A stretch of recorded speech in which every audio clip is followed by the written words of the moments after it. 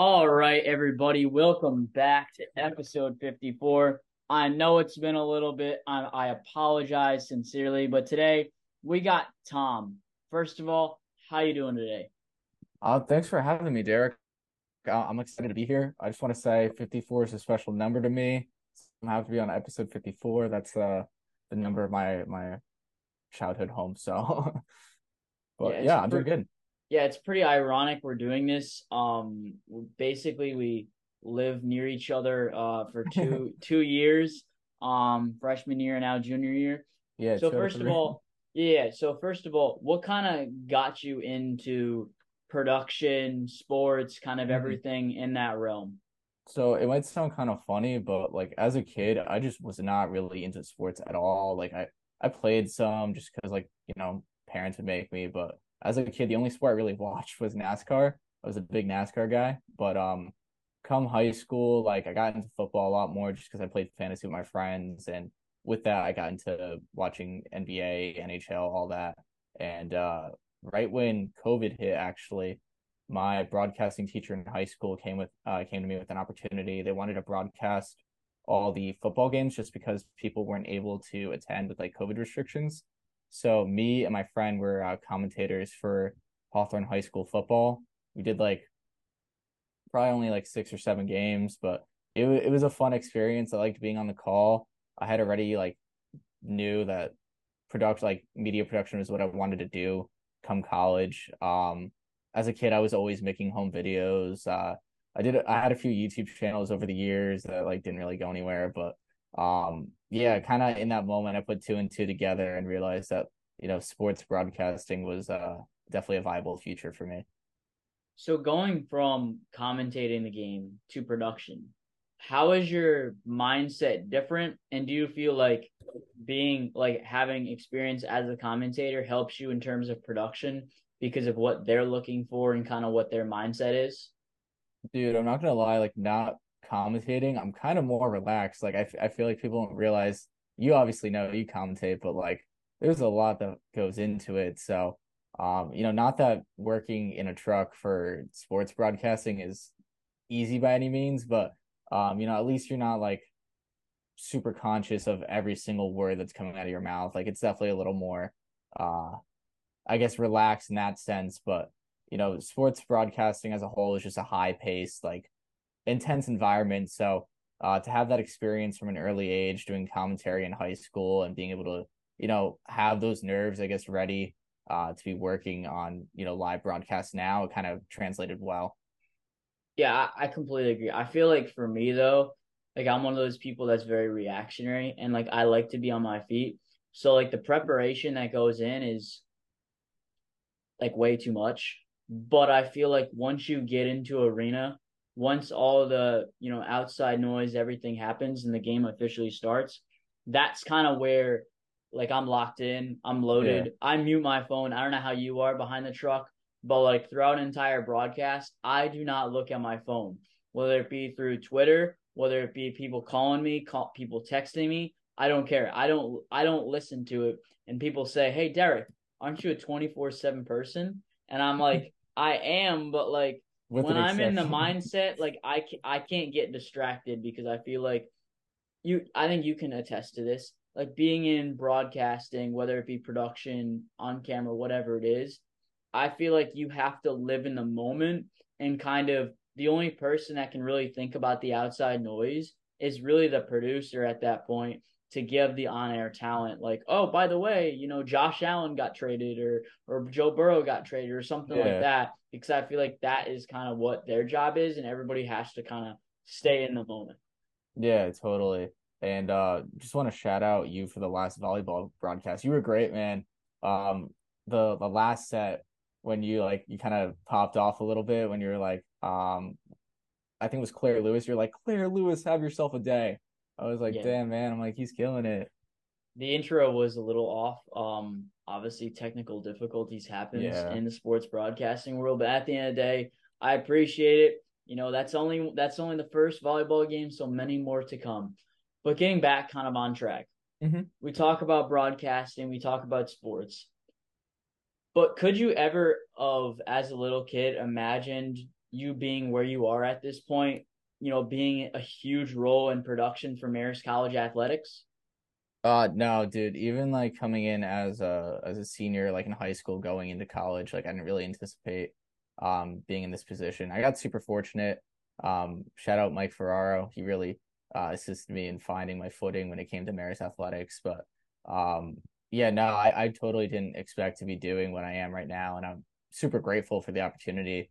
I've gotten to do a few different roles within the Red Fox Network productions, whether it be camera operating, the instant replay, where now mostly I'm on the audio board, but all three of those are super valuable roles of production to learn and can be translated to other types of productions outside of just sports and other sports trucks. So I'm super grateful to be able to do what I'm doing right now, and I did not anticipate getting such hands-on experience starting as a sophomore. And I want to kind of go back a little bit. Mm-hmm. And Marist people always kind of want to know. They're always like, everybody tells them, get involved, get involved. But how did you actually make the initiative, get a connection with Ferraro, now being a major role in production? Like, how did that come about? Where was your passion? And kind of like, just talk to me about how did everything kind of come to fruition? Yeah, so media wise, I mostly just started with MCTV right as I got here as a freshman. That's something that a lot of the media production majors are a part of. We do scripted shows, and I ended up being elected as the news director, which was super cool as a freshman to have like all my peers, kind of trust me in that setting to lead this show going on. So I spent most of my first year doing that, but come my sophomore year, the school how they send out those like internship forms every now and again. There was one listed for spring, this past spring, with Marist Athletics. So I reached out. Mike Farrar was the guy I reached out to, and I went in with him. He interviewed me. We talked for a little bit, and he told me he's like, "Look, like I'm looking for someone more focused on journalistic sports reporting, and you don't really fit that quota, but I know the guy in charge of the ESPN streams. Let me introduce him." And it kind of got rolling from there. So, it is super important, regardless of what industry you're doing, regardless of whether you want to do sports broadcasting or not. It's so important to get involved on your college campus. There's a lot of opportunities from other things that I wouldn't even expect to necessarily translate into my field. Like I do a lot of work with admissions here at Marist. That's really helped me get out of my shell. It's helped me find my own voice, and that's something that's not at all associated with sports broadcasting. But those skills that I'm learning from there translate very well over to it. Yeah, I feel like everybody talks about getting involved, and I'm all for it, get involved. But like to get involved, it's not just get involved. There's actions that need to be in place. My actions are a little bit different from yours. You just kind of applied to an internship and kind of let things kind of go into fruition a little bit and relied on Ferraro, I would say. Mine was kind of like my advisor, Zach Arth, and shout out to him. I think he's one of the best advisors, one of the best faculty members at Marist College. I was like, hey, you know what? Sophomore year, freshman year, I want to get involved, but not just get involved. I want to be a major part in Marist Sports Comp. And that was kind of like freshman, sophomore year. Obviously, I was in MCTV, some of these clubs, and then it was like, okay. Then we talked to Dan, our boy, Dan Yeah. Allback. Shout out Dan. And like then I was like, okay, center field, Red Fox report now started with Christopher Rivietzo. Like then everything started to come into fruition. But in the back burner, I'm still thinking about broadcasting. So like what I would recommend to anybody who's either wanting to go broadcasting, wanting to go sports side, whatever it is, number one thing you should do is communicate with your advisor, because even though your advisor might not know everything, they know who to send it to. That's what I would recommend. Anytime there's an internship thing out there, like even though like I'm pretty set in stone on what I want to do and figure out the internships, look at them. Look at every single one, see what you like. They have a brief description of every one. And then even after that description, there's still more qualifications and stuff like that. But at the end of the day, see what you're passionate about. The earlier you can find what you want to do in life, because sports communication is very broad. Once you figure out which side you want to go for it. You got to go all in. I think yes, dabble a little bit. Like, yeah, I dabble in writing. I dabble in, other things, production, stuff like that. Once you find your footing, it's all aboard the train and you got to go right to it. Kind of moving on in that path. What Yeah. would you say to kind of the younger person, the younger you, freshman coming in? What do you wish you would have done either sooner or something that you wish that people could just learn from your experiences? I mean, definitely like you're saying, the importance of communicating with those who may know other people. The importance of networking is something that everyone understands it, but I don't think everyone understands how to necessarily pursue it. It's something Mm-hmm. I'm still learning myself. Often like I think it's a little intimidating to reach out to this person who's, at a point in their career that you wish to be, where, working for a company you wish to be at. It's kind of intimidating to reach out and be like, hey, do you know of any opportunities? But it's so important to take that leap, because literally the worst they could say is no. You know what I mean? You could reach out to someone and they'll be like, no, sorry, but nothing bad is going to come from just trying to meet other people in the industry and learning from their experiences and using that to help, aid yourself. I'd also say that it's really important, regardless of sports broadcasting or just media production in general, to just do as much work as possible. Like the more work you could show for yourself, the more you could add to a real work portfolio, the better.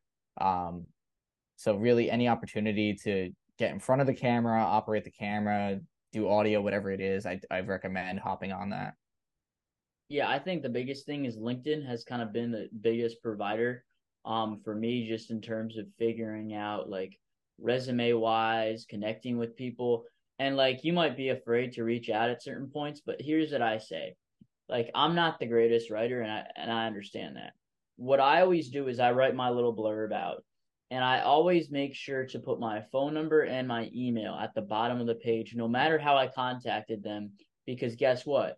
That connection that you just sent an email out to, let's say 5, 10 years down the road, they're like, oh, I remember this guy asking me about broadcasting opportunities and stuff like that. They're like, oh, we got an opportunity at, so and so college. They might send you that back. So that I feel like just making sure that you're in constant, not even constant contact with someone, but like once you make a connection, I feel like at some point, you don't want to just be like, hey, I'm looking for a job. I feel like you kind of want to keep that relationship going a little bit. Obviously, that's difficult with time because you're gonna figure out like, oh, what do I say to them? Just check in and be like, hey, how you doing? Everything's going good my way. I really appreciate you. Whatever they did for you, kind of thing.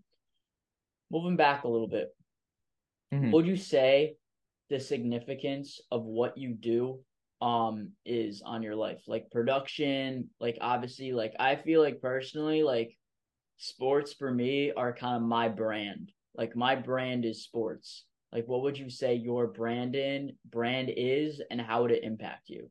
Yeah, I mean, it's definitely, a way of life. This is what I want to be doing for, the next 30, 40 years, like when it comes to my career. So it is super impactful in my day-to-day life.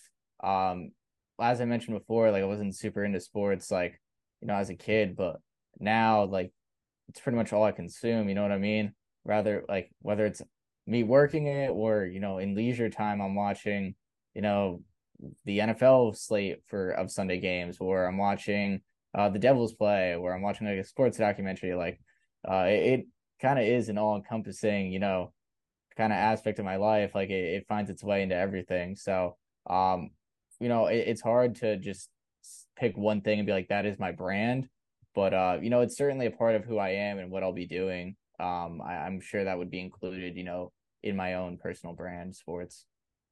Do you feel like you look at production differently now being in it instead of just kind of watching it? At least for me, like watching sports, now I feel like I can't really watch sports as a fan.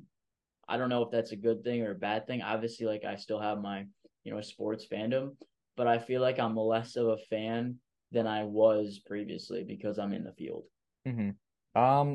I wouldn't necessarily say that. I mean, I notice some things now where like, if I'm watching a game with my dad, I'll be like, oh, they pre-recorded that cold open. That's not live.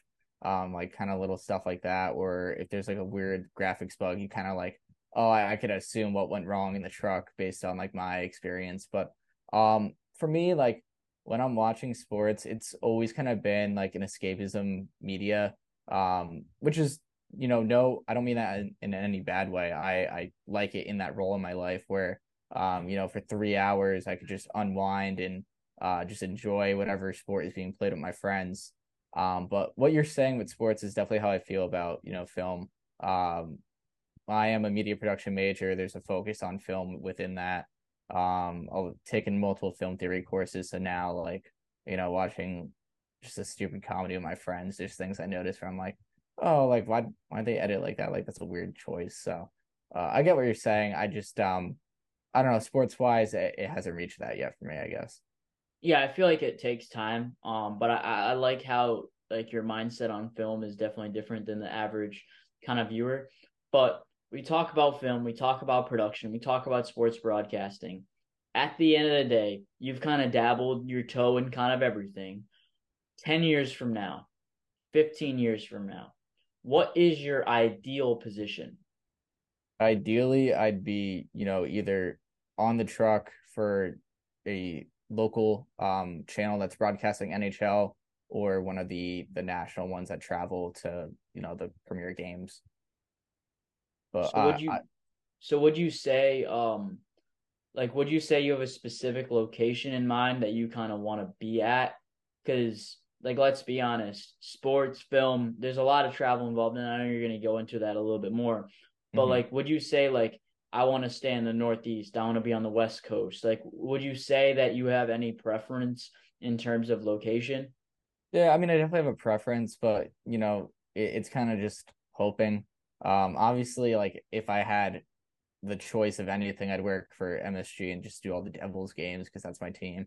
But I would like to stay, on the Northeast at least. I'm open to relocating where it requires, as long as it's not like, like Kansas or like some like middle of nowhere type place. But thankfully, the sports markets we have in North America, I don't really have to worry about that too much. Yeah, see, I'm completely different. I could not care less. I would go to Kansas. I would go to Yeah. Idaho. Like, I'm thinking first job out of college. This might sound crazy to some of the viewers. I would live in Boise, Idaho. That is kind of where or Wyoming, either Yeah. way. That's kind of where I'm thinking at this point. Just try something new. I feel like that's kind of what you got to do in life. Moving on just a little bit, what would you say is one thing that you don't think the viewer would know about you that's kind of like an interesting fun fact? Okay, that's an interesting question for sure. I just want to circle back real quick to what you said about, Boise and Wyoming. I think that is pretty interesting since sports broadcasting is such like a stressful and like, busy industry. And then you contrast that with living like in a pretty quiet, like sparsely populated state. So maybe that does work out pretty well, you know what I mean? Like at least you leave work and then you get to, you know, calm down a little bit with the scenery. So more power to you if you could do that. But fact about myself that they may not know. Um um I'm a big musical guy, which is kind of, I guess, something that I don't stay too much. Like I did multiple plays when I was in high school. Some of my favorite movies are musicals. I have La La Land, like the poster right behind me. So um with Marist, when they do the trips, I usually try to go to a couple shows per year. I don't even know why. It just kind of is something that just developed. I don't even necessarily care for the music all that much, but just the viewing experience, like I don't know. I'm a big musical guy in general. I listen to a lot of different bands. I like going to concerts. So I guess there's some kind of overlap from there, but I don't know if people would necessarily expect that based on, what else I present myself with and what I'm occupy myself with. And I'm gonna switch it over to like kind of like an interview section. Mm-hmm. What do you think that you bring to the table, like in terms of whether it be production, film, whatever, that other people don't? Like what separates you apart from others? Yeah, I mean, I think I got two things going for me. One, just being experience. Like a lot of other undergraduate students within our field haven't been able to do as much as me and you have. They haven't been a part of a live environment like me and you have. So I think that definitely sets, people like us ahead of some of the other people coming out of college. Additionally, I always say this on, interviews and when I'm talking to people, but I think the ability and willingness to learn is something that really goes well in my favor. I think a lot of people will walk into situations and feel like they need to know everything in that moment and they'll be scared to ask questions because of that. but I don't really have that fear. I don't mind asking a question, even if it is something that might be, a little basic, might be a little awkward to ask, because I want to get the job done to the best of my ability. You know what I mean? If that's what's standing in the way, just asking a semi inconvenient question, I don't mind doing it. So I think my willingness to learn, and seeing the growth within the experience that I've had, I think those are both two things that bode well for me. Yeah, I feel like after a kind of experience, I feel like now I've kind of learned, like, not that I've been shy in any imaginations, but I never want to be the guy who asks the dumb question. I feel like now, like, asking a dumb question might be the right question Yeah. because it's not about what others think, it's about what you think. I think the biggest thing about jobs in general is to have literal tunnel vision and not worry about what other people are doing, which I think is why so many people are successful. Like, because if you're worrying about other people, especially being an overthinker myself, like, that's just not gonna bode well for me. But last question for kind of like the interview section. Mhm. What do you like most about yourself? Um, I guess it's just, my work ethic. I keep myself on a very busy schedule. Um, I always manage to get everything done. It's something that I've been fortunate to develop through the years of just, academics and extracurriculars. But here at Marist, I've already talked about my film studies, my work with admissions, my work with sports com. I also intern for North Road Communications. I have my own podcast. Like, I find ways to keep myself occupied at all times. And um, sometimes I kind of impress myself a little bit when I manage to get, everything completed on time, or I complete something a little, better than I thought it would be, whether it's a, paper or one of my podcast episodes, whatever it may be. So I'd go with that. I like my, schedule and how I make it work. Yeah, I can echo that. I feel like time management at the end of the day is the biggest thing in college. Um, I think a lot of people struggle with it. Luckily, I have never struggled with it. I have been great at time managing. I don't think I've ever turned an assignment late, like, ever. My Ooh, only you problem beat with, you beat me there. dude, I don't think I have. And if I have, it was like a last minute like assignment that I just forgot, like, because everybody has like mishaps. I would say the only thing time management that I might have an issue with is setting an alarm in the morning. Luckily, I got into my class today early. Luckily, because I did not set an alarm and I woke up and I was about to have a heart attack when I looked at the alarm and I still had 2 hours left. And I was like, I might go back to sleep. But luckily, I made sure to check to see if I had an alarm. I Yeah. didn't, so I just stayed right up. So that's kind of my biggest issue. That's all the time. That's all we have for part one. We're going to be talking about sports, all different topics. I love part two of Derek's discussions because it's a lot more conversational, and that's what we'll be heading to next. Starting off with hockey, Connor Bedard. What a guy indeed. Dude, I'm on the hype train. Like, it's about time the NHL had a player like this that everyone could get excited about unanimously. His debut was pretty good. He had a nice assist, 2 nights ago. But I had the Bruins Blackhawks game on last night, actually, during the men's soccer broadcast. I was paying a little attention to both. And I saw his wraparound, and I had to try not to pop off because I got super excited in that moment. It's cool to see, any kid like that get their first career goal. Um, yeah, I think he's gonna be special this season. I think is gonna have some trials for him. I mean, Taylor Hall went down in that game last night, and that's probably the most help he had on that offense. They're really not looking that great outside of that top line. So, we'll see. I'm hopeful for him. They pulled out a surprise win during their first game, so who knows what the season holds. Goaltending is always an issue, especially with them in the last couple of years. So, I wouldn't pick them to do much else besides surprise us every now and again. But I'm excited to see what stat line Bedard ends up carving out for himself this season. Do you have any predictions for the amount of goals? I feel like Bedard is gonna win Rookie of the Year. I Oh, know for that's sure. He's got the I Calder. know that's not a hot take. I feel like he's gonna win the Rookie of the Year. The Blackhawks, though, I feel like that's the team. Like I'm not a huge hockey guy. I'll be honest with you. Like I'm kind of like a playoff type of guy. So like Yeah. I'll root for the Penguins and the Rangers once in a while. I know that's a weird combination, but it is what it is. But I feel like the Blackhawks are the one team that I did not want Bedard to go to. Oh no, He's an 18-year-old and he's going to the Chicago Blackhawks. I don't know what's with me, but I've never been a huge fan of Chicago teams to begin with. Him going to the Blackhawks to me is terrible. But I want to know, do you think it's a slam dunk that he is going to be maybe not Hall of Famer, maybe Hall of Famer, but to the level of a Sidney Crosby? Like, are we going to be talking about Connor Bedard like every year in the top five conversation? I don't think he's going to win MVP this year no, yeah. based on the circumstances and everything around that. But do you think he'll be a top five MVP candidate like every single season as long as he stays healthy?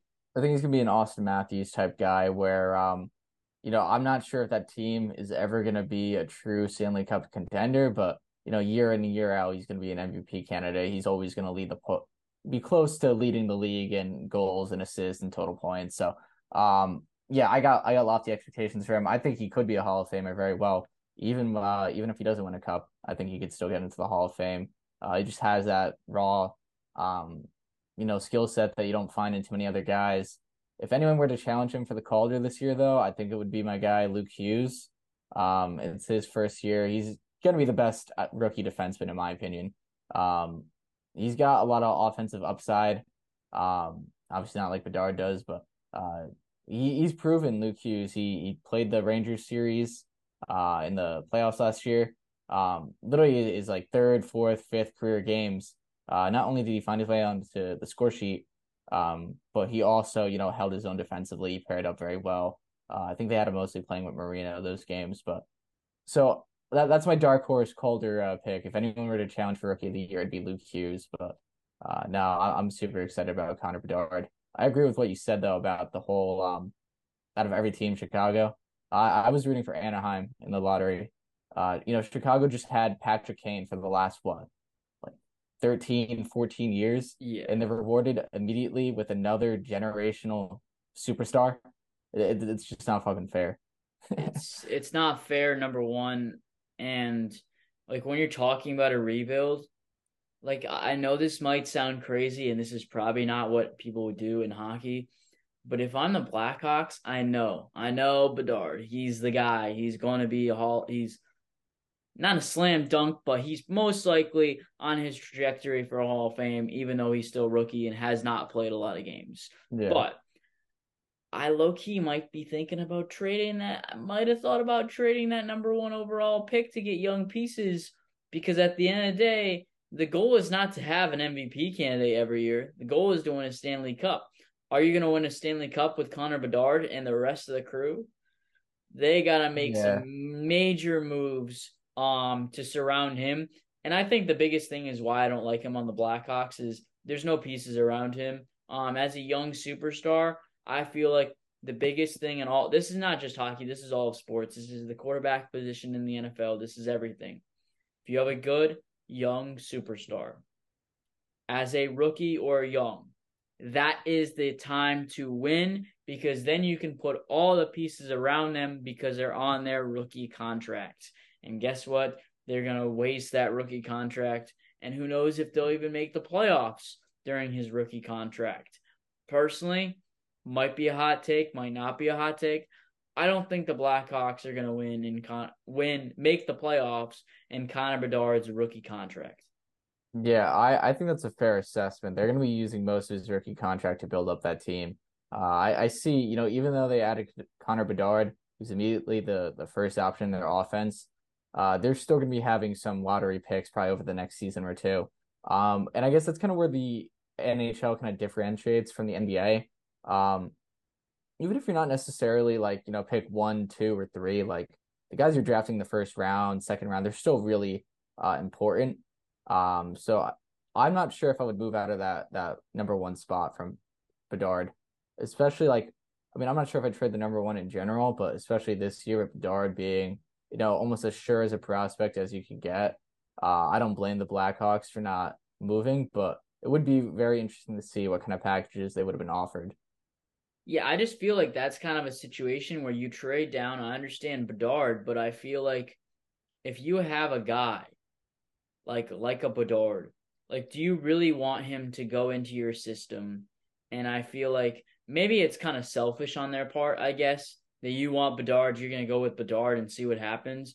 But I feel like to win in hockey, it's not about one guy. It's it's more of a team sport than other sports, I feel Yeah. like. And I feel like the depth in hockey is much more important than other sports because line one, line two, line three, you got switches like crazy. So I feel like that's a huge part of hockey that is kind of under the rug of, yeah, you got your superstar, but if your superstar gets hurt in hockey, you're kind of screwed. Yeah. I feel like you need a lot more depth and a lot more pieces in hockey than other sports. So that's kind of why I would have possibly traded down. I know that's a hot take, but I feel like for the future of the entire organization, it might have been a better spot to go in just because why not? I Because think you need more pieces. It's not one guy, there's a lot more pieces to fill. And do you really want to go out there and get a Bedard? Okay, then next year you get another piece. Then the next year you get another piece. Then the next year you get another piece. Like it's gonna take you isn't like we mentioned, taking his entire rookie contract. Do you really want to use up that rookie contract on building a team?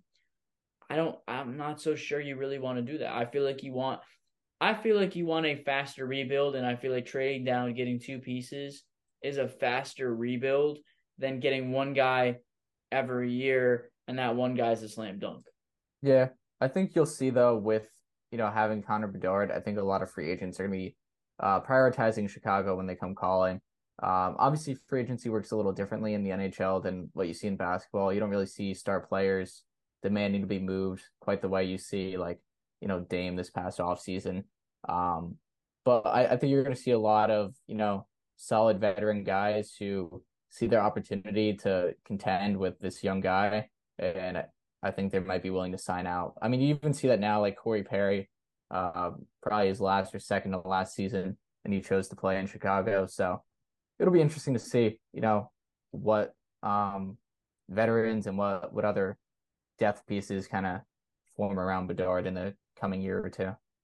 So let's just do a hypothetical here because I love hypotheticals.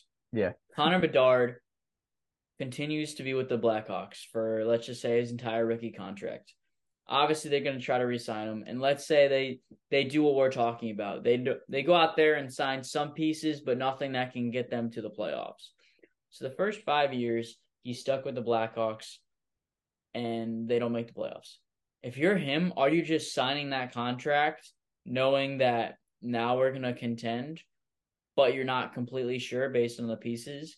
Or would you rather be like, yeah, nah, I'm going elsewhere? Because I feel like that's a scenario where it could bite the Blackhawks in the ass as Connor Bedard goes to a different team because he's fed up with losing the first 4 or 5 years of his hockey career. Yeah, it's a move we could see happen for sure down the line. It's not a move that's super common, which is I think what would ease the Blackhawks organization a little bit. Obviously we don't know what kind of talks they've had. Clearly they must beyond his hockey skill, they must believe in him, for his personal Brand. characteristics and stuff like that. So it's something that you got to keep in the back of your mind. I think the one thing though, which might add a little weight to what you're saying, is that the NHL cap is increasing year to year. They're probably going to raise it. I believe the ball, like, it's probably going to be raised about like 1.5 to $2 million next season. So, that's a solid third line guy right there that you're paying for. So, with, who knows what the salary cap will be in 5 years? Maybe teams will be able to afford both a Bedard and like a Jack Hughes type guy or like a Elias Pettersson type guy where you got superstar A and superstar B. Mm-hmm. Now moving on to your Devils. Your Yeah. Devils. I've snuck them in a few times already, but Yeah. Well, we're gonna talk more about the Devils. Jack yeah. Hughes. obviously the guy. Most of the time in hockey, the center is basically the best position on pretty much everybody's team. But you look at his team. What are your question marks? What do you think is good? What do you think first? Let's start on what do you think needs to improve? Like in the off season, are you upset about anything for the Devils? Or is there anything that you're really aggravated first about the Devils, or are you pretty clean cut with everything? The one thing that was most disappointing this offseason was seeing our second overall pick from 2 years ago, Simon Nemec, not make the opening night roster. He was the last player cut, admittedly, before they set the 23-man roster. But I think at this point, I liked what I saw in camp. I believe in him as a player. And if you look at the other, our bottom two pair, we have Brendan Smith playing, who through 70 games last season didn't record a single goal and also logged more penalty minutes than anyone else on the team. Like, I don't believe Brendan Smith has any reason to be starting over Simon Nemec, and it makes me worried about what the Devils organization must think of him then if they're sending him back down to the AHL. That was my main grievance with the offseason, I'd say. How many years has he been in the Devils system? This is year two. Year Now. two. So Yeah. maybe I know baseball they usually take a lot longer, so maybe they're trying to go slow with him in Yeah. terms of development, and they feel like Brendan Smith is kind of the stopgap to that, and they don't want to rush him. That'd be my only thing that I might say they might try to do. But what is your overall viewpoint on the Devils? Is it Stanley Cup or bust? Is it let's make the playoffs and let's make a run? Is it okay? We got some young pieces. Let's continue this going and see what we can do. It's Stanley Cup time, definitely, but I wouldn't even use the word bust. Their window is wide open right now. We have almost all of our star players extended on pretty team-friendly deals. The highlight of which is Jack Hughes for 8 years, 8 million. A 8 years, complete, 8 million. yeah, a complete finesse. That's his contract. When Yeah, did he sign this? he signed this November 2021. Yeah, Oh, so probably when he was a lot younger. Okay, I see. yeah. I mean, he's 22 right now, so he signed at age 20. Um, he's gonna be with us through 20. What if it's 8 years? I know it 2028. expires. It expires 2027, so I must have the wrong year then that he signed it. But like the 2027, his contract yeah, expires. yeah, So you still got 2027. him for at least 4 more years. Yeah, we got him for some time. So to have that, and we also just signed Timo Meyer, Jesper Bratt to 8-year deals as well. Theirs just started this year. Siegenthaler took a pay cut to pay the other guys, which is nice of him. Nico's on the team, our captain, for another 3 years. Like, you got pretty much everyone there. Luke Hughes is playing on a rookie contract. Um, we already, won a playoff series last year with very minimal playoff experience on the roster. So it's Stanley Cup this year, but if they don't win it, they got another realistically 3-4 years straight of contending for it. So after making the playoffs last year, do you feel like because making the playoffs to winning the Stanley Cup is kind of a big difference. So Mhm. do you think making the playoff, do you think that they're able to make the jump from making the playoffs last year to winning the Stanley Cup? Or would you take it as more of a realistic approach as we made the playoffs last year, let's win one or two games in the playoffs and let's see if we can get to the Stanley Cup. But if we don't get to the Stanley Cup, I'm not too upset because our core is still there. My realistic prediction is that they're gonna make it to the conference finals, and they'll probably lose before making it to the Stanley Cup. Um, you know, in any sport, it's like playoff experience is very important, but more so than any sport in hockey, is it important to have playoff experience. They brought in Andre Palat for that reason. Won two cups in Tampa. He's a great leader when it comes to that. The whole squad got at least a series and a half worth of experience last year. So I know they'll be able to win a series or two again this year, but when you're facing off against some of the other teams, Pittsburgh got a lot stronger this year. This is probably their last hurrah with Sydney on the team. Um, the Rangers brought in a new coach and they have a lot of offensive talent as well. Carolina is another contender. Maple Leafs are always in the conversation. You got a lot of other teams who are used to, kind of having that winning culture. Jersey has kind of just gotten back on the table with that. We sucked for the last decade, so I think that will, go go a ways. You know what I mean? It'll definitely impact how they perform. But if they don't make the Stanley Cup, I'm gonna be disappointed from a fan's perspective. But from an objective standpoint, I don't think there's really any reason to hang your head. You know what I mean? We were projected to be in a rebuild still at this time. We are far ahead of that. So Yeah, definitely good to see for the Devils. But before we move on from hockey, how long is the rookie contract? it depends on what they do in the in the AHL or NCAA. So if you come right out of if you get drafted and you go right to the league, it's 3 years.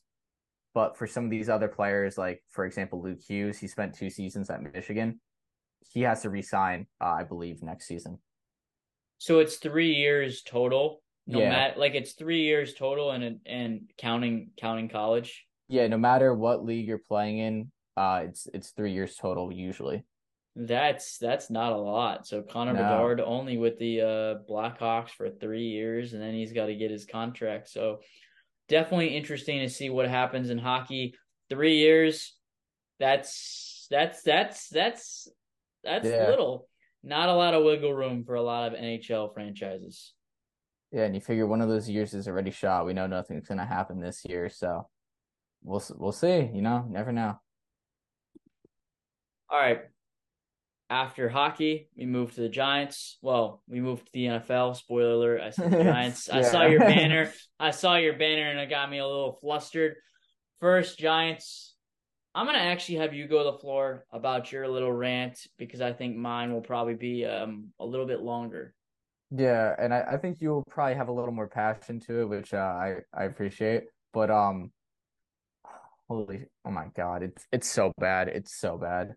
Um, it just doesn't even really make that much sense from looking at the roster. I mean, I know our defense kind of lost some key players during the offseason. Losing Julian Love definitely sucked, and we got two very inexperienced corners in there. But I thought the O lineman worries were past us. We had a somewhat fine line last year, and it's like the only story really you could take away is that the O line is just atrocious. Evan Neal should not be on an NFL field. It seemed like a very sure pick when we took him, which is what annoys me so much about it. But he's proven at this point that it's not going to happen. You know what I mean? I feel like every week I'm scrolling on Instagram and I'm watching some highlight of defensive lineman just running right around Evan Neal and him not even fucking noticing that it happened.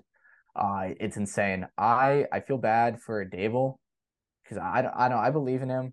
I'm not gonna lie, it might be like a little personal bias. He lives one town over from me, and he frequently came to the grocery store I work at. So like I've talked to him before, I've met him, and I like him for that reason. So maybe that's part of the reason why I'm quick to just excuse him. But I mean, you don't go from turning the Giants into a 10-6, winning a playoff game to what we're 1-4 right now, and we may win 3 games on the season total. It's insane. It's insane. I agree with some of your points, and I completely disagree with others. First, let's start out. The Giants made the playoffs last year. The Giants were 3 years above schedule. The Giants were not supposed to make the playoffs last year. They weren't supposed to make the playoffs this year, and they were supposed to make the playoffs last year. That's what gave us Giants fans false hope. Yeah. And you know what I hate the most? I hate false hope.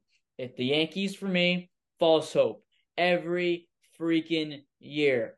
False hope. I'm sick and tired of it. Every one of my sports teams right now stink. Stink. They all stink.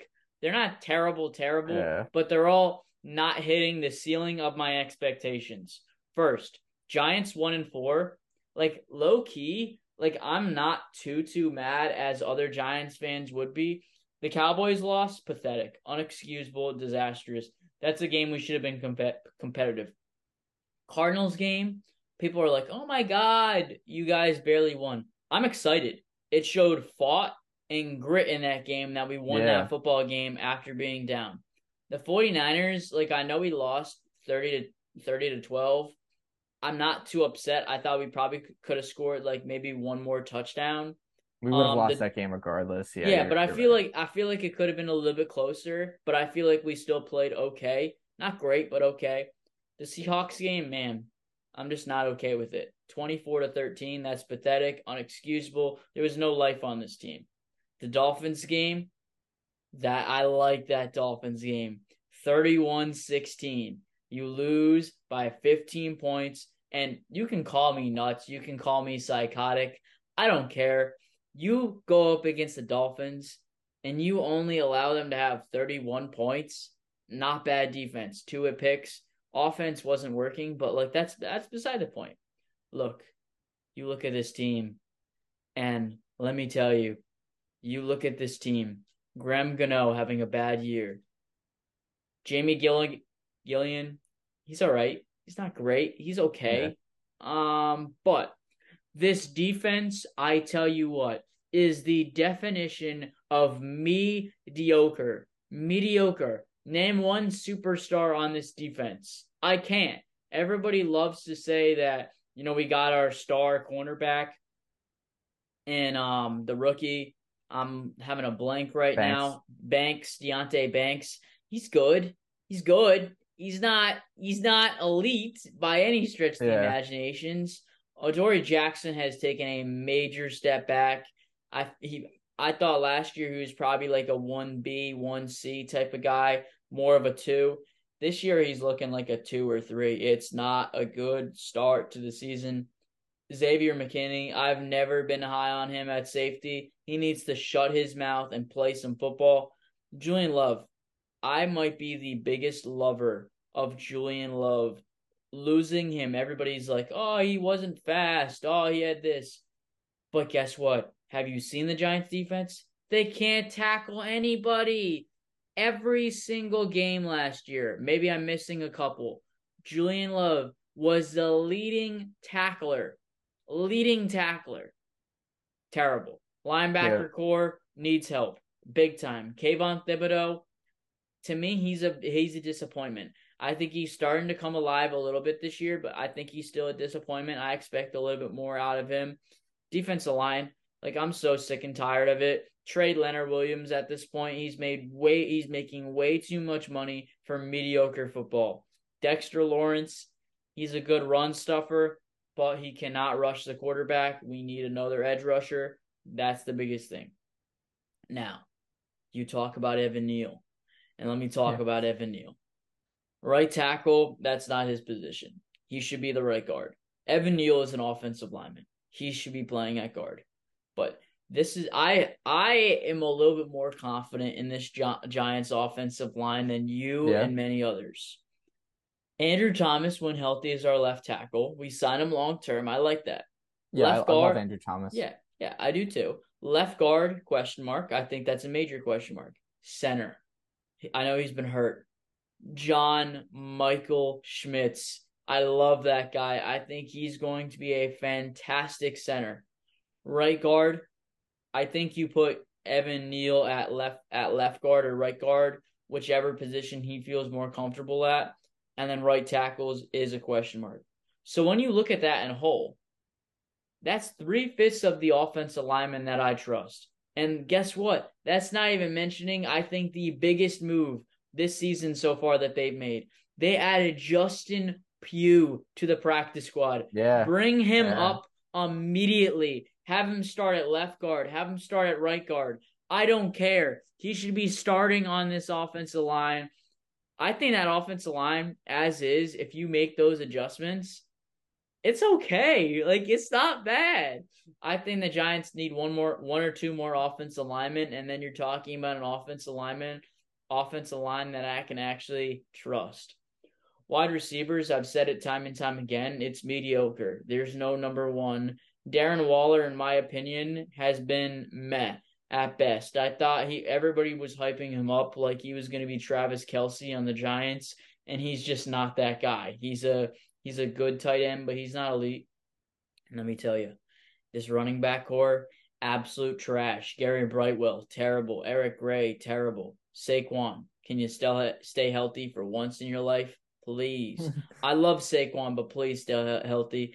And Matt Breida, I'll take it. He's a good backup running back, but he's more of Yeah, a it's not third bad. down. He's more of a third down back. And let me tell you what, Tyrod Taylor, that is my backup quarterback. I understand you can say all you want about him. He's experienced. I think he's the great. I think he's a perfect for the backup quarterback role. I Daniel was Jones. yeah. Daniel Jones now. I'll have you talk about Daniel Jones because I think that our opinion might be a little bit different on Daniel Jones, to be honest with you. What do I you was think of Daniel Jones so far this season? I was gonna ask a question related about Daniel Jones, but I'll talk about him first. Um, yeah, that contract did not age well. I mean, I know there's a lot of circumstances going around the team. What you were saying about Justin Pugh, I totally echo that. When we got guys like Shane Lemieux starting on the line, Ugh, yeah, we ugh, got fucking Shane Lemieux starting on the line, ugh. and you got Justin Pugh on your practice squad. I think you're managing it wrong. I think there's some changes that could be made there. So, I think it's um, gonna take time just because they just added him. They want to have him like actually, get ready. yeah. So I think he'll be up in like a week. I understand why he's on the practice squad right now. It's just gonna take him some time, but like it's just very aggravating at this point. The one thing about the offense that I may disagree a bit about is Darren Waller. I think if you look, Daniel Jones really isn't passing for that much in the game. If you look at Darren Waller's share of the yards in comparison to what Daniel Jones is throwing, I think he's doing pretty good for what's being handed to him at the moment. So I'm not too worried about him. But yeah, I'm almost ready to hit the panic button on Daniel Jones. It's not pretty. He doesn't inspire much. I know he doesn't have much time in the pocket to look down the field, but I mean, even now when he does have time, I feel like he's so conditioned to get the ball out of his hand immediately that he's making bad plays, and that might yips like that. That's kind of hard to unteach. I get that. I understand. Daniel Jones, you look at every other team at quarterback, and they have bad offensive lines. I'm not gonna tell you that we have the worst offensive line and we're the only team that has a bad offensive line. Other teams do, but they have a quarterback who's mobile and can throw it out of the pocket and create. Daniel Jones, to me, I get it. He can run. Yeah, he's got mobility. He's faster than expected. But let me tell you, he's not the greatest quarterback. People telling me that Daniel Jones is the worst quarterback in the league, I want to punch their face. Daniel Jones is not the worst quarterback in the league. Probably last year, after last season, you could argue that Daniel Jones was a top 10 quarterback. Personally, I think he was in the range from 10 to 15. Now, with that said, 10 to 15 last year, where has he gone? He's gone backwards instead of forwards. He's now in that 15 to 25 range, give or take. I'd say probably if I were to not rumble off the top quarterbacks right now, I would probably say Daniel Jones is my 20th, 18 to 20 in that range, 18 to 20 in that Mm-hmm. quarterback range. Um, I'm not high on Daniel Jones. I don't love Daniel Jones, but I don't hate Daniel Jones. Daniel Jones is not the problem right now. People telling me that we should tank for Caleb Williams, that's stupid. Guess what Caleb Williams is going to be doing? Nothing. If you put Caleb Williams on this team right now, how many more wins are we going to have? I don't see more wins Yeah. than what Daniel Jones has produced for this football team. However, I disagree completely. I think this contract was not good. It's not a good contract, but the way they structured it, I love. You're talking about 4 years for 160. You look at the market, 40 million. I did not want to pay him $40 million, and I will say that time and time again. How the market panned out, you had to do it. I love though, first year, second year, you're talking about the cap hits. I have Daniel Jones play this year. I have him play next year. Depending on what we do next year, you can move on from him. Personally, this is I've said it so many times, and people call me crazy for saying this. Daniel Jones this year, I think we're not making the playoffs, but I think we're like low key. I think we win 7 wins this year. Yeah. I think we get 6, 7 wins.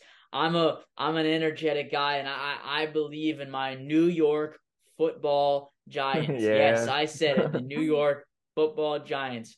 We're gonna have 6 to 7 wins this year, which means we missed the playoffs, but we're definitely gonna be probably in that 10 to 15 spot in the draft.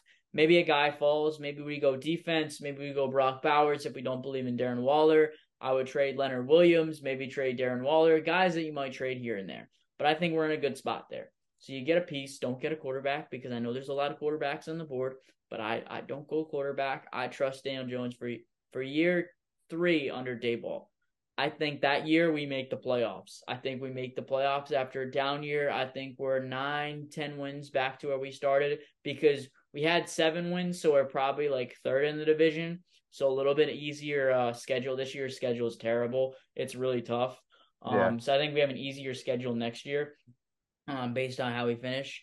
And then I think we make the playoffs, have 9 wins. And then I think that third year of this third out of 4 years is where you start to see some things unravel. I think that's where you see Daniel Jones start to not play as well as we were hoping for.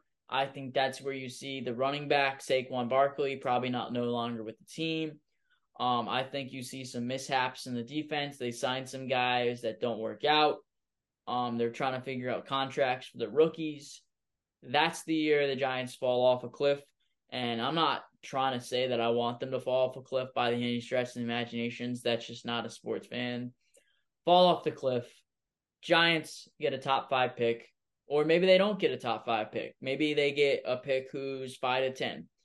But trade up in the draft, get the quarterback that I've wanted year in and year out. I don't know if you know where I'm going with this, but I'm going with my guy, Captain Arch Manning. I'm Oh, going get Arch Arch Manning. Manning is the That'd be quarterback of the cool. future for the New York Giants. And that's what I'm going with because I don't want Caleb Williams. I think he has Baker Mayfield written all over him. Drake May would be the quarterback that I go with, but at this point in time, the Giants need a quarterback who's more mobile. So I think that's kind of my opinion on the Giants in a nutshell. But I'm an optimistic Giants fan compared to many. I think 6 to 7 wins is realistic. You look at the schedule, I think it's possible. I really do. I don't think it's as tough of a schedule as advertised. I think they can get it done. I trust Daniel Jones at the end of the season once Andrew Thomas gets back. Saquon Barkley's coming back. I think if they make some changes here and there, I think that's the way to go. I think the Giants have a bright future ahead of them this year not this year meaning they're making the playoffs, but a bright future compared to what's happened so far this season. Yeah, I'm glad you're a lot more optimistic than I am. It's easy to just kind of get onto that negativity train. Certainly be cool to see Arch Manning in a Giants jersey though. I'd be down for that. The one wish I have is that regardless of where we draft this year, regardless of who we take, stop drafting wide receivers in the second and third round. None of them work. None of them have. It's just a waste of a pick. You know what I mean? We every year we take some random ass dude, Wandale, Jalen Hyatt, Hyatt, what's his name? Hyatt, I think can turn into something. He could. I just Darius don't. Slayton, Kadarius Toney, like those are all within the last 4 years, and what have we gotten out of any of them? Not much. I'll agree with you on that, but I feel like it's the selection of the pick. Like the players we're drafting, I think, are the issue. I don't Yeah. think drafting a second or a third round pick on a receiver is a bad issue. There was guys that I wanted the Giants to draft that receiver, and they just didn't do it. I think this year, I hope they do it. I want to move Evan Neal to guard this year and figure out right tackle. Joe Alt, offensive tackle from Notre Dame. That's a guy I would look at in this draft. If you traded Darren Waller, maybe you look at Brock Bowers. If Marvin Harrison falls, those are the 3 guys that I'm looking at. If you're talking quarterback, I would honestly, there's not a quarterback I love for the New York Giants, to be honest with you. Yeah. I just don't think either JJ McCarthy from Michigan. I'm not a Michigan guy, but I can kind of see it. Quinn Ewers, I can kind of see it. I'm a Drake May guy. I can kind of see it, but he's just not mobile enough, like I mentioned earlier. Like, I feel like there's And defense. I think this defense needs major improvement. Wink, wake up. I need you, coach. Wink. Come on now. Come on Yeah. now. I need you. I think that's the biggest thing for the Giants at the end of the day. That's a very fair assessment. I agree. The defense needs to be solved. All right, guys, and that's all the time we have you for today on episode 54 of Derek's Discussions with Tom. Any last words for listeners out there? I don't have much else to add. Thanks for having me, Derek.